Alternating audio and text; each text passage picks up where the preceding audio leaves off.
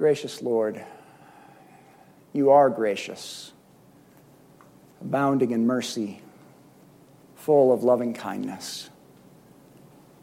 Lord, as we look into your word this morning, we pray that you would again reveal yourself in those ways, as those things to us today. Lord, open my lips that my mouth would proclaim your praise. Lord, our rock and our redeemer. Amen. Please go ahead and be seated.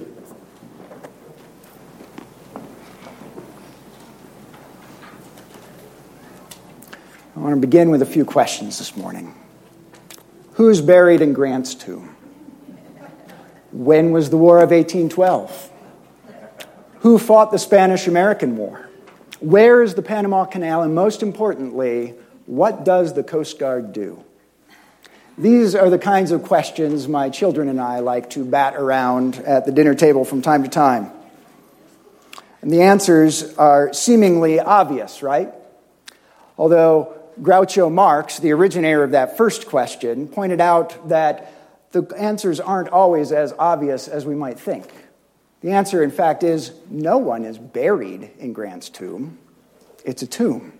U.S. Grant and his wife, Julia, are entombed there. But above the ground, no one is buried in Grant's tomb. Likewise, it may seem somewhat obvious the answer to the question of who and what is the book of Ruth about, right? Well, Ruth, right? Well, sure. But the answer to that question is also a little more complicated than we might at first think. Over the course of this month, we're going to walk through this book of Ruth, chapter by chapter. And what we'll find is that it is much more than simply the story of a brave young woman. It is more than another bit of biblical history recounting some episodes in the story of God's people. This biblical book is actually best described as a short story. It has far more poetic and literary character than mere historical account.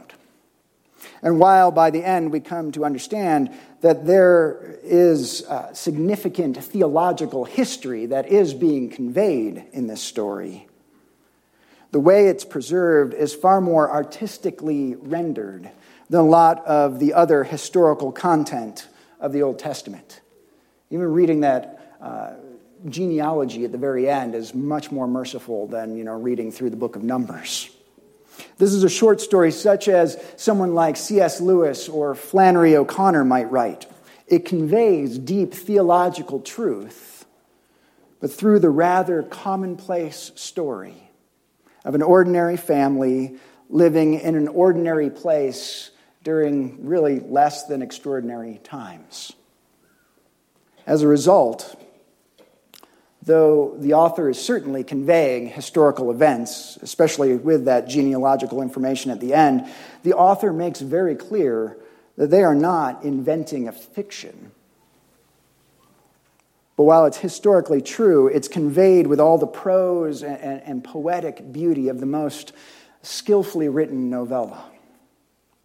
Thus, it invites the reader to enter into the story and identify with these characters who really are very much an everyman, or actually more accurately, every woman kind of characters. And that makes them incredibly relatable, and the lessons learned by them incredibly applicable. So, please take out your Bible, and I'm going to be inviting you to do that each and every week. So if you don't have it, you might want to start bringing it. We do have some at the back if you need to grab one. But take out your Bible and open with me to Ruth chapter 1. You will find this little 4-chapter book nestled in between the book of Judges and 1 Samuel. Ruth chapter 1. And right away, appreciate what the author is telling us right there in verse 1. Ruth 1, verse 1. In the days when the judges ruled, there was a famine in the land, and a man of Bethlehem in Judah went to sojourn in the country of Moab, he and his wife and his 2 sons. This opening verse gives us a ton of context understanding. First, though we have absolutely no idea who the author is, we have some guesses as to when he or she, because there is a plausible argument that the author may in fact have been female, but we do know at least when he or she was writing. Obviously, he or she is writing at least a few generations after the events that they are recording.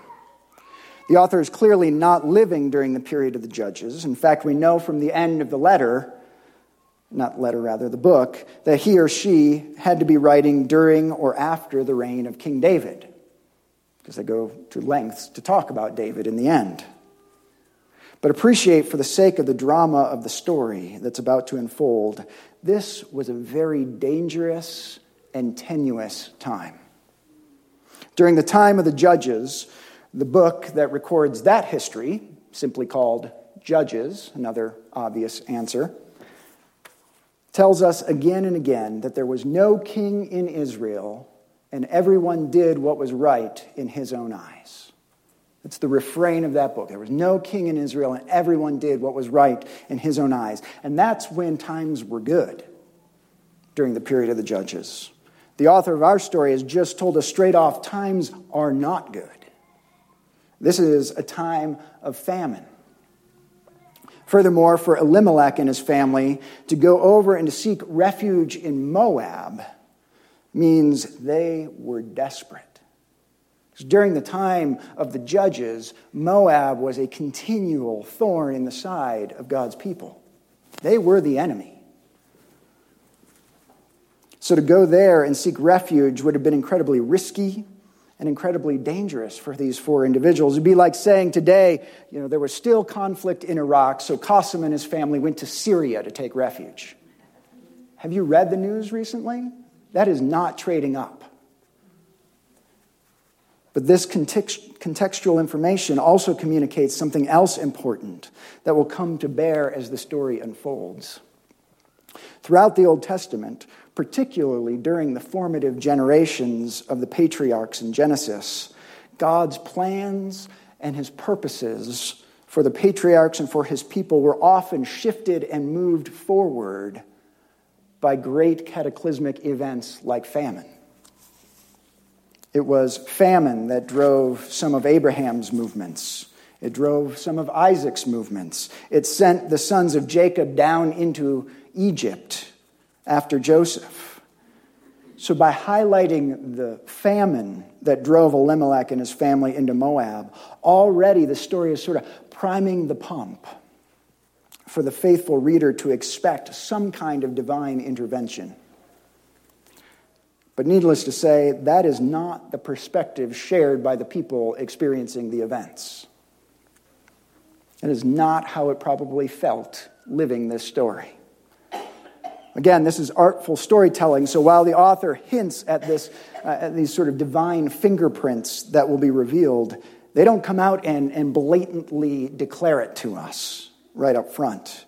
The author allows us, the readers, to feel the pain, the forlornness, the anxiety, the isolation that these characters must have felt. Because we learn that Elimelech's family sojourned in this dangerous foreign land for at least 10 years. We learn that Elimelech had to be satisfied with allowing his sons to marry non-Jewish wives, a thing that was a definite no-no according to the books of Deuteronomy and Leviticus. And finally, we learn that Naomi is the only member of her family that goes down into Moab to survive and come back out. Verse 3 tells us, "But Elimelech, the husband of Naomi, died. She was left with her two sons. These took Moabite wives. The name of the one was Orpah, the name of the other was Ruth. They lived there about 10 years, and both Mahlon and Chilion died, so that the woman was left without her two sons and her husband." Appreciate the devastation that Naomi felt. She is completely bereft.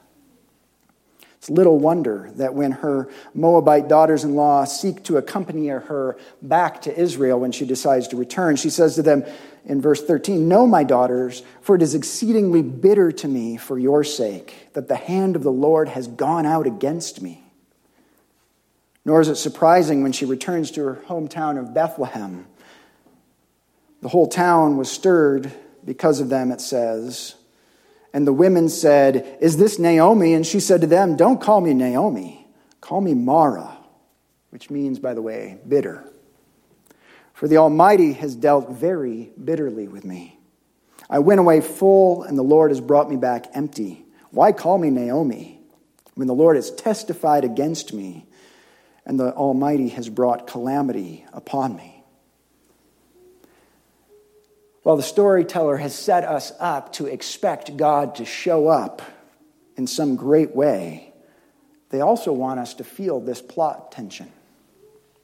Naomi has essentially challenged the kindness and the goodness of God. She blames God for, quote, bringing calamity upon her. She says she's come back completely empty. She feels the Almighty has dealt bitterly with her. The loving kindness of God moves into the spotlight as the primary question our story wants to follow. And if you're following along on the sermon outline, take note. This is the question: is God truly good? Is he truly kind to those who love and follow him? Or does he deal bitterly even with his chosen and faithful people? That's the question that stands at the very center of the action here in the book of Ruth. Can God be trusted? Is he truly kind? A few weeks ago, when we were studying one of the Psalms of King David, we came across this same Hebrew word, chesed, kindness, goodness, love, or as most scholars agree, best translated, loving kindness. A word that encompasses our concepts of sacrificial love and faithfulness and kindness and goodness and justice. Loving kindness, chesed, stands at the very center of all of the action of this story. Here in chapter 1, we have already seen it. Naomi blesses her daughters-in-law, and wishes them well, that the chesed of God may be with them, even as she says again and again that she believes that God has somehow abandoned her and turned her out of his chesed. When Naomi makes the decision to leave Moab and return to Bethlehem, she says this to her daughters-in-law in verses 8 and 9. She says, "Go, return each of you to her mother's house. May the Lord deal kindly, chesed, with you, as you have dealt with the dead and with me. The Lord grant that you may find rest, each of you in the house of her husband." Then she kissed them, and they lifted up their voices and wept. Hesed emerges as the central theme that will play out over the course of this story. And in particular, the chesed, the loving kindness of God, is under the microscope. Again, appreciate the artistry of our storyteller. Because despite Naomi's understandable questioning of God's goodness, we're already introduced to the idea that his loving kindness is real and tangible and very much present, even in her life. Already in the story, we see that while they suffered great tragedy, Naomi's family also experienced God's provision. There was food for them in Moab. They lived there for 10 years, and there's no record of them being harmed or harassed for being refugees among one of Israel's greatest enemies. Likewise, at the end of their sojourn there, Naomi is able to return to her homeland because God has provided food there. In fact, the author makes the brief editorial comment in verse 6 that the Lord had visited his people and provided food. A clear statement about the gracious provision of God. Also, don't overlook the fact that the Lord did provide wives to Elimelech's sons, and one of these, the heroine Ruth, became a constant companion and as the story unfolds, a provider for Naomi. Surely the author's intent is for us to hear the challenge of Naomi and already respond saying, but don't you see? God has dealt kindly with you. Of course, we don't want to write off Naomi's pain. Her suffering is real. Her complaint is legitimate. Her questioning is understandable. Nowhere here or in the 3 chapters that follow is Naomi ever rebuked for questioning God's goodness and loving kindness to her.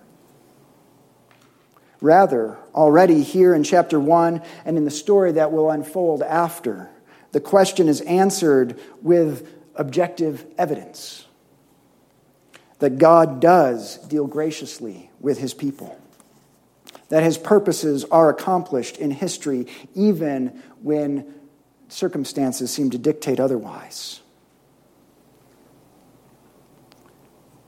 And so the question that we're left pondering, that we're invited even to ask, is when have we been tempted to doubt the goodness and the kindness of God? I know what some of you have walked through in this life. I know what some of you are walking through. And while I am no prophet, I will go out on a limb and say at some point in all of our lives, all of us will walk through something, even if we haven't already, something that may challenge us to question the goodness of God.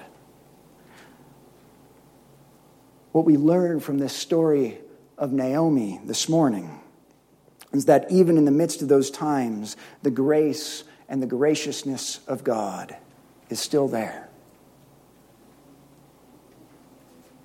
I won't kid you, it might be well hidden. You might be hard-pressed to see it, harder-pressed to believe it. But I'm here to testify this morning the witness of God's people throughout the ages, all the way back to our sister Naomi, is that even when circumstances are darkest, God's light is shining in there somewhere. Even when we feel like God could not possibly be kind, good, generous, loving, he is not left without a witness. His grace, his kindness is there. Take comfort, people of God. Remember our history. Ask for the eyes to see, the ears to hear. God is there. God is with you, even at the bottom, especially at the bottom. That's the witness of Naomi's story. One final place we see the goodness of God, the loving kindness of God, is in a theme that will follow us throughout the story. It is in the act of inclusion, the welcoming in and blessing of an outsider becoming an insider. Like I said, this is a theme that we'll track over the next 4 chapters as we hear the story of the unheard of. A Moabite woman. Remember everything that I've said about the relationship between Jews and Moabites. A Moabite woman being welcomed into Jewish society, being welcomed into a Jewish family, and ultimately, spoiler alert, being welcomed into the genealogy of one of God's greatest kings. I don't want to give too much away. I want to keep some of the tension here because we don't get that all resolved right here in chapter 1. But already we do hear the first act of this step of inclusion. We hear Ruth make her brave and frankly, amazingly loyal declaration in verse 16. She says, "Do not urge me," she's saying this to Naomi, of course, "do not urge me to leave you or to return from following you. For where you will go, I will go, and where you lodge, I will lodge. Your people shall be my people, and your God, my God. Where you die, I will die, and there will I be buried. May the Lord do so to me and more, if anything but death parts me from you." And what I want us to understand is that here already in chapter 1 of this story, as far as God is concerned, this is all that is needed for Ruth's acceptance. As St. James proclaims it, draw near to God and he will draw near to you. God is delighted to draw Ruth in, to enfold her in his loving kindness, to enfold her and make her a pivotal part of his plan for his creation.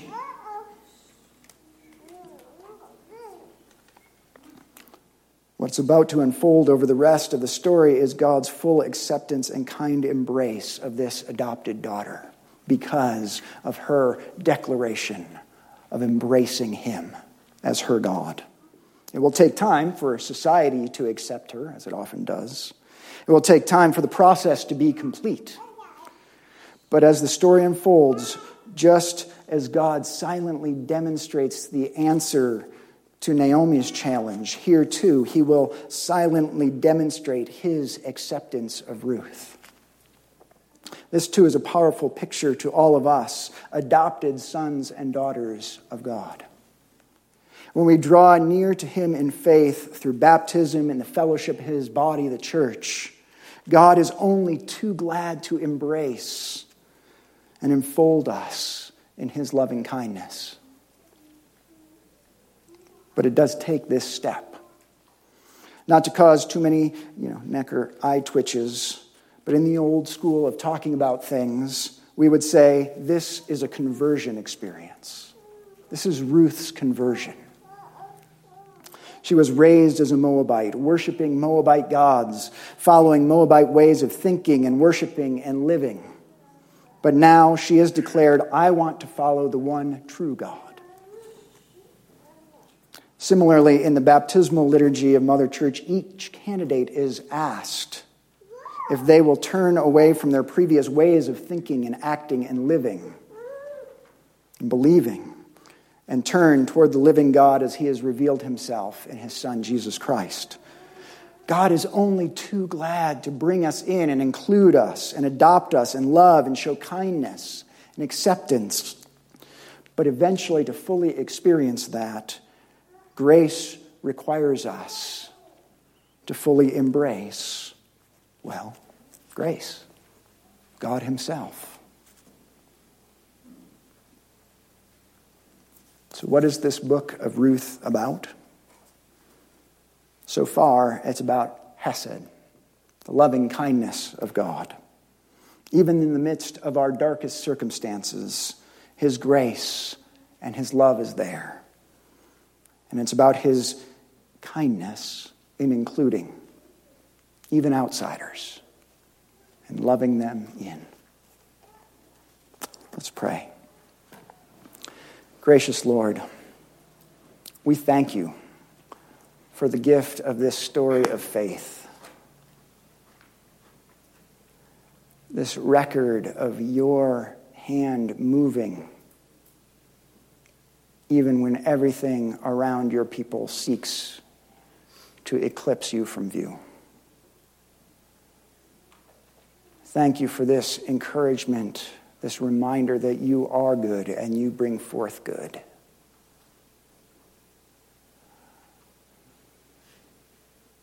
Lord, this morning I pray that you would restore hope, restore faith in your chesed to those who have lost it.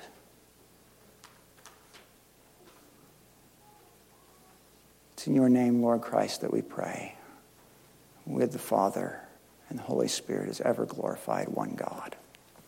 Amen.